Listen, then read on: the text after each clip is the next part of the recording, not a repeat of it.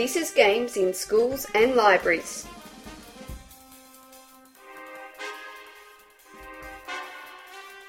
The podcast about board, card and digital games and the ways in which they can find a place in schools or at the local library.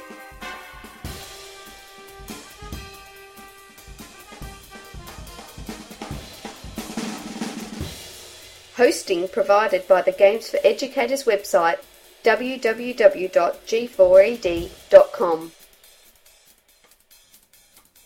Welcome to the Games in Schools and Libraries podcast. My name is Giles Pritchard. I'm a teacher at St George's Road Primary School in Shepparton, Australia. I use games in my grade 3-4 classroom, as well as for our games club, our games days and many other purposes. You can also find me on my blog, castlebymoonlight.blogspot.com, or on Twitter as CaradocP. And my name is Donald Dennis. I'm the Young Adult Games and Technology Librarian for the Georgetown County, South Carolina Library System, where I provide technology and games programming for youth and young adults. I'm also the producer for the Onboard Games podcast at onboardgames.net, and you can find me as Onboard Games on Twitter or all around the internet as Walsfeo, W-A-L-S-F-E-O. Excellent. So how's everything been at the library, Don? Things have been going great at the library. We've had the children's librarian has come up to me and said, hey, we want to do a family fun night. And so 2 or 3 times a month I go and I assist her now with games at the Georgetown Library. And so this is something that we try every once in a while, and some seasons it clicks better than others, but it's been kind of interesting. How's it going this season? This season is good. We were playing the Catan Junior game from Mayfair, and we were setting up, and we just sort of started playing. This young girl came up, and she says, what are you guys playing? And I started explaining the game to her, and she says, oh, that sounds just like Settlers of Catan. And I looked at her, and I'm like, well, it's the younger person's version of that. And so she sat in, and she played with us for a while. And after a few minutes, she's like, this is fun, but I like the original Settlers better. And I'm like, well, we have that in the other room. It's just, not appropriate for the gaming event. It's something that we have there more that people can come in and play, or when we have a longer game event scheduled. But it was pretty neat to have somebody come in who'd never done any of our gaming programs or listened to our show here, know what Settlers of Catan was. Excellent. So what sort of turnout do you get, and what sort of age groups are you dealing with? Well, the turnout's been pretty varied, and it's relatively new this time around. So we had 7 kids show up the first night, and it's been sort of hovering around that level, but we're hoping that by continuing to do it over and over again, of course, that we'll start to get more and more people to show up. That sounds great. I actually have started a similar program at school in partnership with a charitable organisation, the Smith family here in Australia. They do a lot of programs with low socioeconomic families, or they do a lot of programs in schools generally, but have their scholarship programs for low socioeconomic families. Mm-hmm. And as a part of their support for those families, they often run homework clubs and similar at schools. And we were interested in doing, or rather they were interested in running something like that at our school. And the principal, bless her soul, was sitting there and said, you know what, actually we've got a pretty good games program. How would that fit? And so for the last couple of weeks this term, and it'll be running for the rest of this term, we've been having a games club after school on a Thursday night, and have been having kids and their mums and so forth come in to play games, and that's been really good so far. We've probably had the same numbers, about 7-8 kids, but we see it at the moment as a real test project for something that might become bigger in 2013. We shall just have to wait and see, but so far it's been a lot of fun being involved with that. And the Smith family people who have come along every week have been really excited. What are all these games? We've never heard of all these titles before. So that's been a lot of fun as well. Definitely. We've had meetings with people come in because the space that I have at the Georgetown Library it's got a couple of nice tables in it, and people will come in and use it during the day when it's the small business center, and they'll see all these games and they'll ask questions, but they never quite get the nerve up to come and participate and utilize the games. But the kids are like, oh, what's this? This is pretty neat. And so we're just exposing people to some of these things, while they're, waiting for other activities or whatnot. So that's pretty cool. Very good. I've got one other thing that's going on is that there's a local educational toy and game store who is sort of working with me to, we're going to try and apply for a grant that is going to build a game kit that we can move to different schools in the area. It's like, hey, here's the game day kit. Take it there. Run these games. They're going to let us purchase the games, through them at what they would normally pay for them. So it's going to give us a discount on purchasing games. And then if that works and that pilot program works, then we're going to try and set up game collections at the school the next year. Sort of a stepped process of building up these collections at the various schools. And slowly the empire grows. So we hope. So we're talking about building all these game collections up and designing game programs.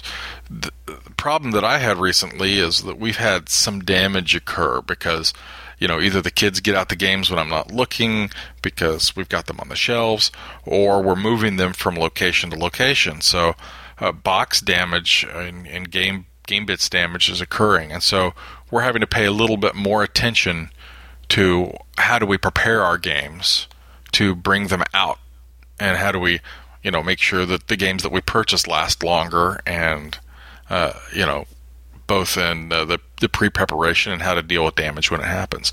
Do you have a lot of issue with that on your end? Yeah, we do. We've had our games collection for about 5 years. It's 100 odd titles strong. And, we deal with a lot of issues, sometimes lost pieces, though thankfully relatively few of those, but certainly, most certainly, lost rulebooks, torn boxes. Torn boxes probably the most common, broken pieces and torn boards and things like that. And that really, it's not from misuse, it's from heavy use. And anything that, any situation where games, or anything really gets so heavily used as they do, at our games days, we have several hundred kids playing, that might play the different games.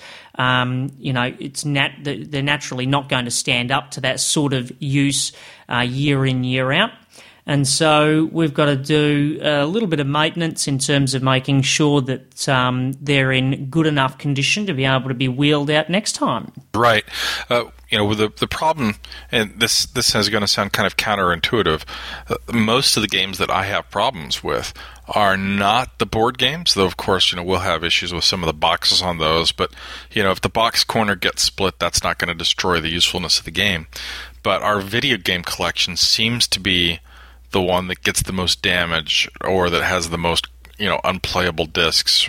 And this is getting to be a huge problem, as some of the favorites of the kids are becoming less and less available. Yeah. And so I've done some research into these, and we have a chain of stores here in the U.S. called GameStop. I don't know if it's the same chain or a similar chain that you might have there in Australia or in other places across the world. But you go in to buy games, and if you buy a new game, then you know what you're getting. It's out of the box. It's going to work. But if you buy used games, you might see that there's this little metal Band-Aid around the center of the disc, and that could be hiding like a variety of sins. It's like, oh, I don't know how badly this disc is cracked in the center. But on the other hand, if you can get a set of those little magic, metallic rings. I guess they're really just plastic or vinyl or something, but they're a metallic color. Then that will help maintain the integrity of your discs as you're sort of popping them in and out of the cases. But it really seems like most video game companies have gone to using the disc boxes that are designed to destroy discs as you pop them in and out of the cases. And when I've got a game like, Call of Duty Black Ops that is designed. The kids will come in and one kid will play it for an hour and then he's got to go and another kid wants to. So it might come in and out of that box, 6 or 7 times over the course of a day. That it's just going to destroy this disc in quick order. So, either manage where you're keeping your discs a little better. You can get one of the DVR or DVD spindles where you've got a bunch of discs, or, in theory you could put it in a binder, but once again, if you're sliding it in and out of a binder of discs, you're more likely to scratch your game. But there are, a variety of things that you can use to help reinforce your disc, whether it's, laminate covers for the whole disc, which will keep the disc safe from scratches a lot longer, to buying insurance, because I know that if you pick up a disc at GameStop, you can buy insurance for a year, and if it's a kind of a game like a Madden or, a Black Ops or a Halo, where the same game's going to be coming out year after year and the kids are not going to want to play the old one once the new one happens, then 1 year of insurance is going to be very useful in case something happens during that year to help recover that game disc. Yeah. Yeah, insurance is one of those. I suppose for libraries especially, it's one of those things that's probably worth really looking at, especially for those games, as you said, that get, they get popped in and out and in and out and in and out so regularly. So, yeah. Right. So, what else in terms of things like storage or cleaning the discs? Are there any other tricks or tips that you've got for listeners in terms of maintaining a collection of video games? This isn't really an issue that we face. We haven't got any consoles that we have at our school, but yeah, I'd be interested to know. I would say the biggest tip that I have is when you're cleaning the discs, people have a tendency, they have the disc in their hand and it's round, and so they start wiping in around, their cloth, yep. like they're cleaning a clock or something in circles. If you do that, the data on a disc goes in that circular format, so it's much more likely that if there's a piece of grit on there, by the way, what you want to do is blow the disc off before you ever rub anything across it. Whether you have to use a can of air or just your own delightfully fresh breath, do what you can to get any grit or grime off that way. And then you'll use a microfiber cloth of some type, and then you brush from the center of the disc out to the edge, and you do that all the way around, and that will keep you from corrupting longer pieces of information with scratches. And then that's going to help you a lot. But once again, just making sure the disc doesn't have any grit on it before you swipe is going to go a long way towards helping you keep these discs legible and readable by the consoles. Yeah. And sometimes it just requires wiping off fingerprints, and all of a sudden it's much cleaner, and there are actual disc cleaners that you can use, but I don't recommend usually putting solvents of any type on your video game discs. Yeah.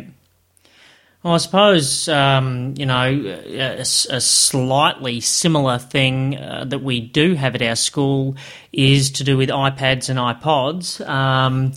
In terms of, making sure those things are protected. One of the considerations, obviously, when we've got a bank of iPods at the moment. We're going to be getting a bank of iPads at the start of next year for the classes.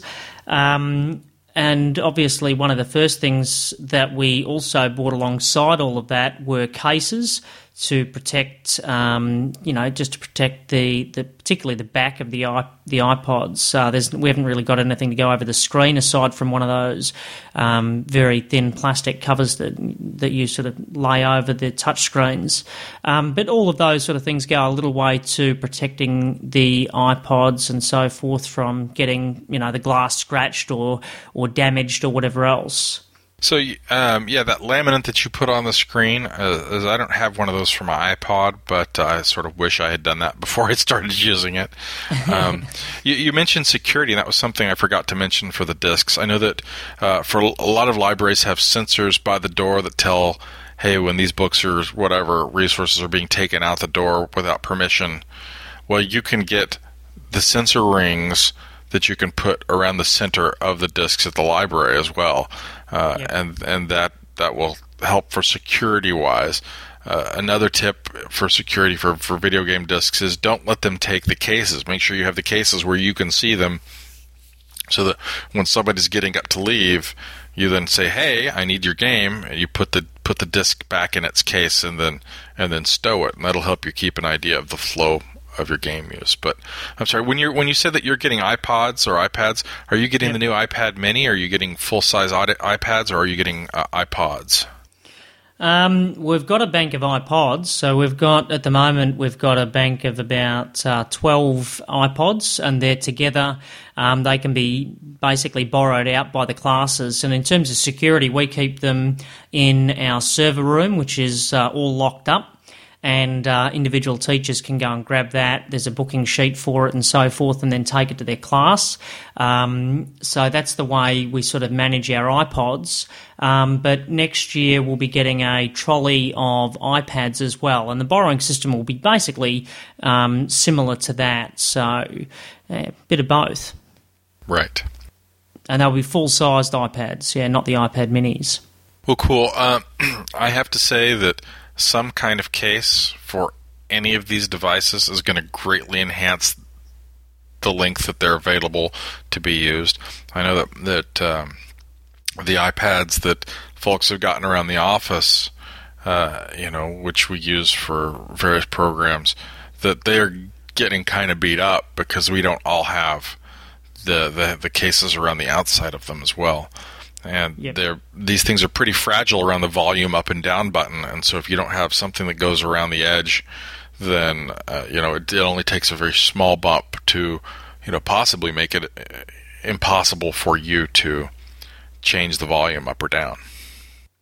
Yeah, they're delicate pieces of technology, that's for sure.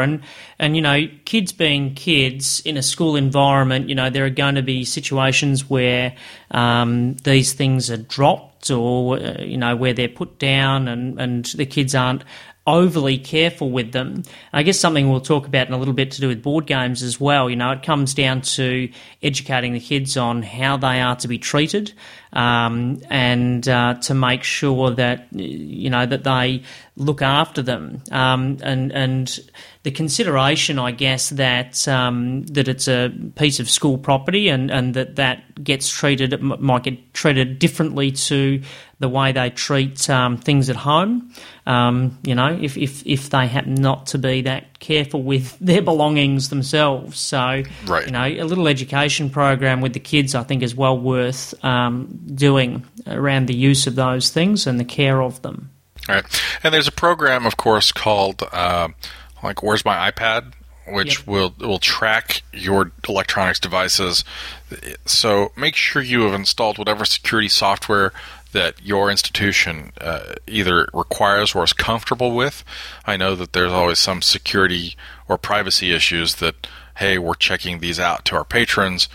Is it legitimate for us to have this kind of tracking software on them, or we're loaning them to students or teachers?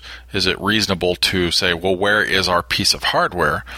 But and develop a policy for your institution that says, all right, we're putting Where's My iPad on all of our iPads, and maybe we're checking them out at the library, but our institutional rule is we do not check up on them unless they get reported lost or missing. And then at that point we begin our process of trying to find them. Well, we've had a few issues with iPhones and laptops and things being stolen at school, as I'm sure that a lot of institutions have, and that's why we are very careful with our collection of iPods that we have that check-in, check-out system. So, I might grab the little box of iPods. I know it's got X amount of iPods in it. When I grab it, I know that by the end of the lesson or the end of the day that it's that many iPods are going back into the box, and then that's going back into the locked server room.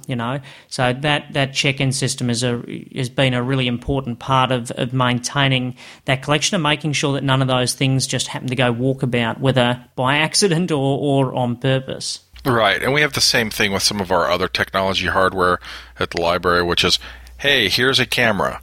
In this plastic box, it has, we have a list of everything that's in that box. So it's a kit. Yep. And you make it so that when you check it out, you know that everything's in there. When you check it back in, you know that it's got all that information. Even if it's for kids in your classroom, you need to make sure that, this box that I brought out had 15 iPods in it. I need to make sure that there's all of that there. So once again, just training and getting used to going through these procedures instead of allowing yourself to be overwhelmed by, because I know when you're dealing with kids, transitional periods are always chaotic. It's like, I need everybody to get back to their desk. I need everybody to go get their book bags. I need all of these things. And at least in some of the public spaces I've been in, it can be like, we're moving from one activity to the next. So while I'm doing this, the kids might help me get everything stowed into the boxes or get everything taken care of, but I need to take a moment before we move on so that I can do my own, inventory shorthand to say, yep, it looks like all the pieces are here, or it looks like all of the units are here, and we can put them away knowing that everything is in its place. And like you said, training is a big part of that. Yeah, absolutely.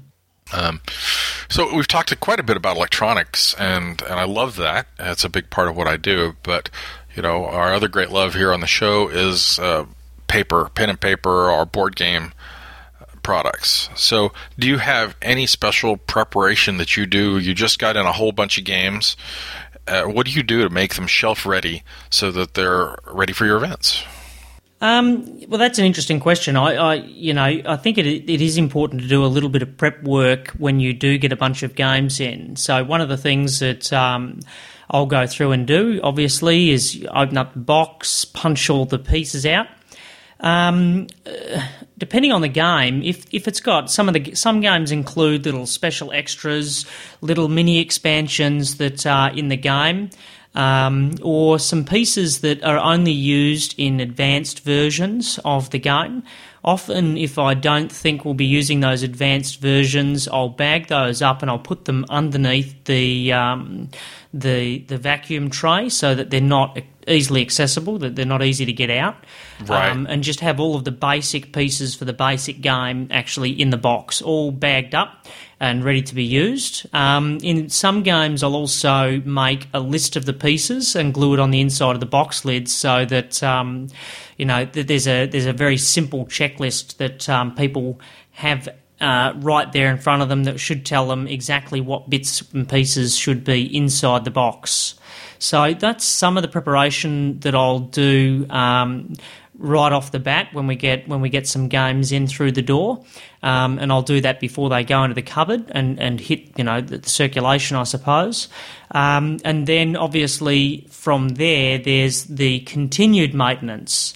But is there any prep work that you do, Dom, when you get new games in? Yeah, I've got a list of things, and one, of course, is going through and taking a full inventory. I mean, you know what's supposed to be on there because most games have a list of here's what's in the game, but the number of times that I have popped open a game and found dice missing or, damaged cards or whatnot, have made me, somewhat wary. I mean, it's been better, over the last few years, but it used to be back in the day that because everybody had their cousin or whomever helping them load up boxes before the industry sort of matured a little bit, that you'd have all kinds of weird things happen. We received games that had newspaper clippings in them, and this was a new game. It's like, oh, look, let's just store this in this box or whatever. But so I would say that a couple things that I like to do is we have book tape that we use for spines of books and game at the library when we're doing maintenance on damaged books. Is especially if the box for a game seems somewhat flimsy, I will go ahead and tape those corners up ahead of time just to keep them, because there are some boxes that are so cheap that when you open the box it will pop the corner. It's like, yeah. Really, you couldn't afford something a little better than that. And if possible, I will try and print out another copy of the rules book, because when you're dealing with a wide variety of ages, you want to have something extra there to hand out, or some sort of player aids. So I'll go onto the Board Game Geek, and if I find out there's any player aids that are going to make this game easier to teach or play, I'll include those inside the box. There have been a couple of boxes that are of just such a weird shape, or they're so thin that it's like they're going to pop open at a moment's notice. I'll even create a box sleeve to slide that box into there so that it'll just give better structural integrity and keep the box from springing apart. That's not something I do very often, but there's a big part of that. And then the other thing is you've got to figure out how to keep all of your pieces together. And I think you mentioned bagging up the bits. Yeah, bagging, yeah. And bagging is a great thing because you can label the bags, and then when the kids are putting together, you can almost make a game out of, okay, we're putting this game away. Let's see who can get your color pieces into your bag the quickest, or whatever it is, depending on the age of the kids that you're playing with. And you can even use those for cards. Or I have something it's a cohesive tape, which I think was originally sold as like sewer's tape, so that you could put like a rounded needle and thread and keep it from all falling apart. But you can wrap decks with this tape, and the tape only sticks to itself. It doesn't stick to the cards. And I think it's called Hugo's Amazing Tape here in the U.S., but you can find it under a variety of names and recreational activities that does that. But I love your idea about putting the contents on the cover of the box. Just, the librarian in me says use something that is acid-free, so, library paste or something like that that's not going to devour the box just by having glued something onto it. Don't use Scotch tape to put that in there, because Scotch tape is bad, and after a couple of years, of course, it's just going to flake off and leave nasty stains. Yeah, I can attest to that. I used to use Scotch tape to tape up the box edges, and it's no good after, a year or two. It just, no good at all. Splits, and, it becomes then more difficult to actually fix it up. Well, and by the same token, you generally don't want to use rubber bands to collect your cards together, because they'll crease the cards, or if you don't use your card for a year or so, or they're old, it's an old rubber band. I don't know, what do you call rubber bands over on that side of the world? Yeah, rubber bands or elastic bands. Elastic bands. And you're right. If you put elastic bands over all of your decks of cards, there's 6-7 decks of cards, and then you put the box away and you get it out 6 months later, if it's been hot and cold as it's wont to be, then the rubber bands will have all split and got old and so forth, and you're going to open the box and end up with a mess of cards anyway. So, one thing I always try and do is to put the cards where possible into bags, rather than, taping them or putting them in, an elastic band around them. I've heard good things said about using hair ties for cards. Oh, love those. But, I'm a real bag fan. I just put the cards into bags where possible. Well, I love the hair ties, especially if you can get the ones without the little metal grommet or whatever it is the tab that holds it together. That's nice. You can also get elastic for sewing, so that it's kind of cloth covered, and I use that to hold some of my boxes together. That's a trick I learned from Scott Nicholson. And regarding rubber bands, not all rubber bands are created equal. If you get the really cheap office supply rubber bands, the ones that you can kind of pick up and you say, oh, these are cheap, then yeah, you're going to suffer from those right away. I have started using, in some cases, for games that I'm frequently going to get out, food grade rubber bands that come around asparagus, so they're like 1/4 of an inch, wide, and have a little more thickness to them. But I still wouldn't use those, because they're so much thicker than a normal rubber band. They're not going to crease the cards to the same degree as the other ones. And it seems like they don't degrade in the same way, but I wouldn't use those for games that I wasn't getting out to play on a regular basis. And I think one of the other things, just harping on the rubber band issue, is that there's one thing that school kids like to do with rubber bands, it's flick them. Oh, that's very true. I'll tell you what, I'll take that, I'll put that in my pocket or on my wrist and take that out to play, because that'll be a lot of fun flicking people out in the playground. So, that's another reason I don't tend to use elastic bands or rubber bands, that they can go walkabout. That is brilliant. I had forgotten all about that, but my son is a perfect example of that. He cannot but get his hands on our rubber band before it is flying across the room. And now, I've also used, those little silicone silicone armbands that will be like the Live Strong or Yep. whatever. I've used those before to great effect, but because they don't have the give that your normal rubber or elastic bands have on them, that you pretty much have to find a deck of cards that they just gently hold in place, so it doesn't work for all. Head down to your local game store and ask if they've got a game that includes a deck of cards that'll fit this. Well, okay.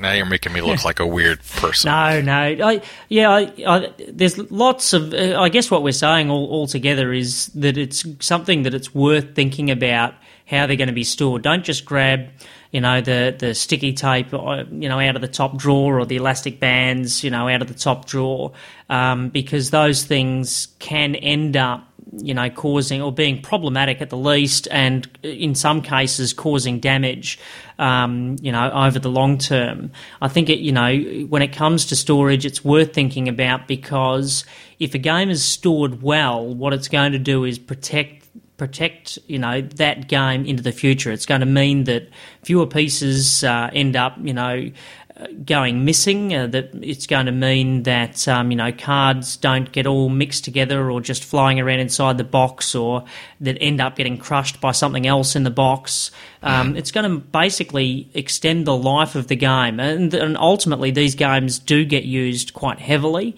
and doing what you can to make sure that they are looked after in the interim periods when they're stored is really important. And one of the other things to consider is how do you store your games?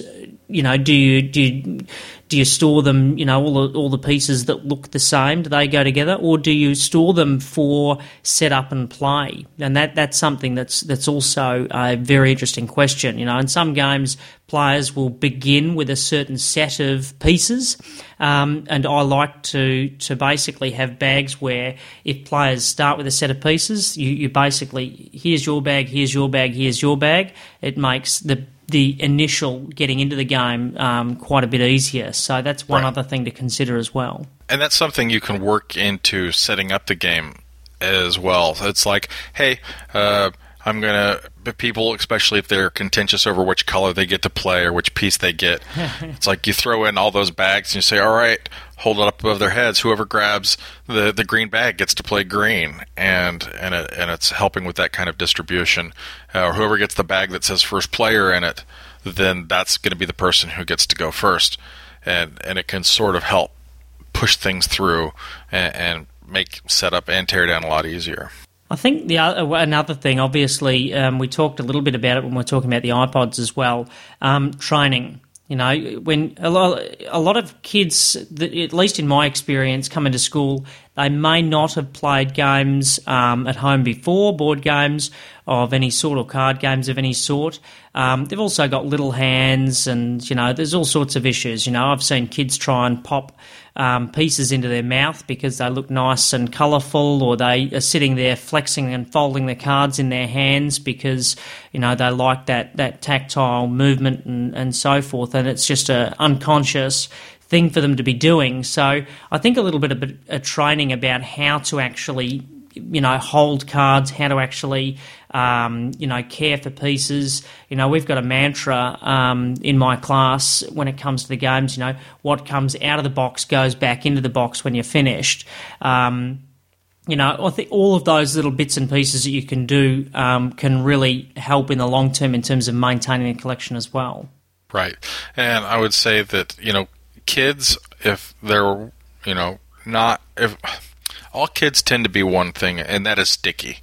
they will come in with sticky hands from having, played in the mud, or having, just shoved a piece of candy into their mouth when you're not looking, or having picked at various orifices.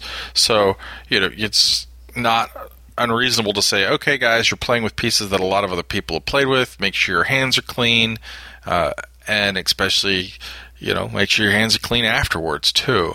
It's like if you've been playing board games that 100 different kids have played and you're about to go to lunch, then you should probably wash your hands on the way to lunch. It's an interesting point. I talked at the very start about the games club that we're running after school at the moment with the Smith family. And right at the start of that, when school finishes on a Thursday afternoon, we get some fruit and cut it up for those kids in the game club. They come in and eat that fruit, apples and oranges and things like that. Obviously, we don't just then break out the games, because they're going to end up with, they've got hands that are sticky from the fruit they've eaten. So the kids will go and wash their hands first and then come back to play the games. And that's something that, if you have a regular games club or something along those lines, setting those protocols up is, something that, again, can help stop the games wearing as quickly. I mean, all of these games, they're heavily used. The cards are going to get gummy. They are going to, end up with that curve, the hand curve in them. They are going to be frayed around the edges and so on, as time goes on. But doing, all these little bits and pieces can just help prolong the life of the game and make sure that it stays in the collection usable for a much longer period of time. Right. Well, before we get into talking about dealing with damage or cleaning up messes or whatnot, is there anything else you do for your boxes or for your games, before you consider it shelf ready? No, but there is. We have two big cupboards where we store the games, and one of the considerations is how they actually go into those shelves. And that can have an impact on how a game survives.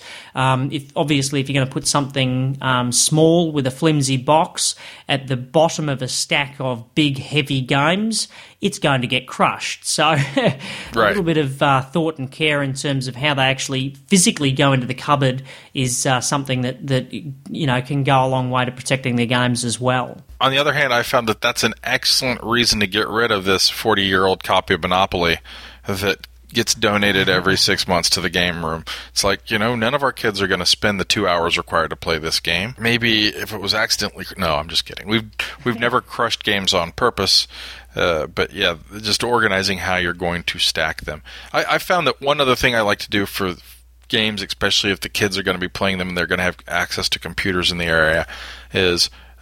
include a piece of paper that, or even maybe a CD, which I've only done once, but that has the rules on it, because, when I'm not here managing the game collection, if that rules or whatever disappears, somebody after me is going to have to manage the collection.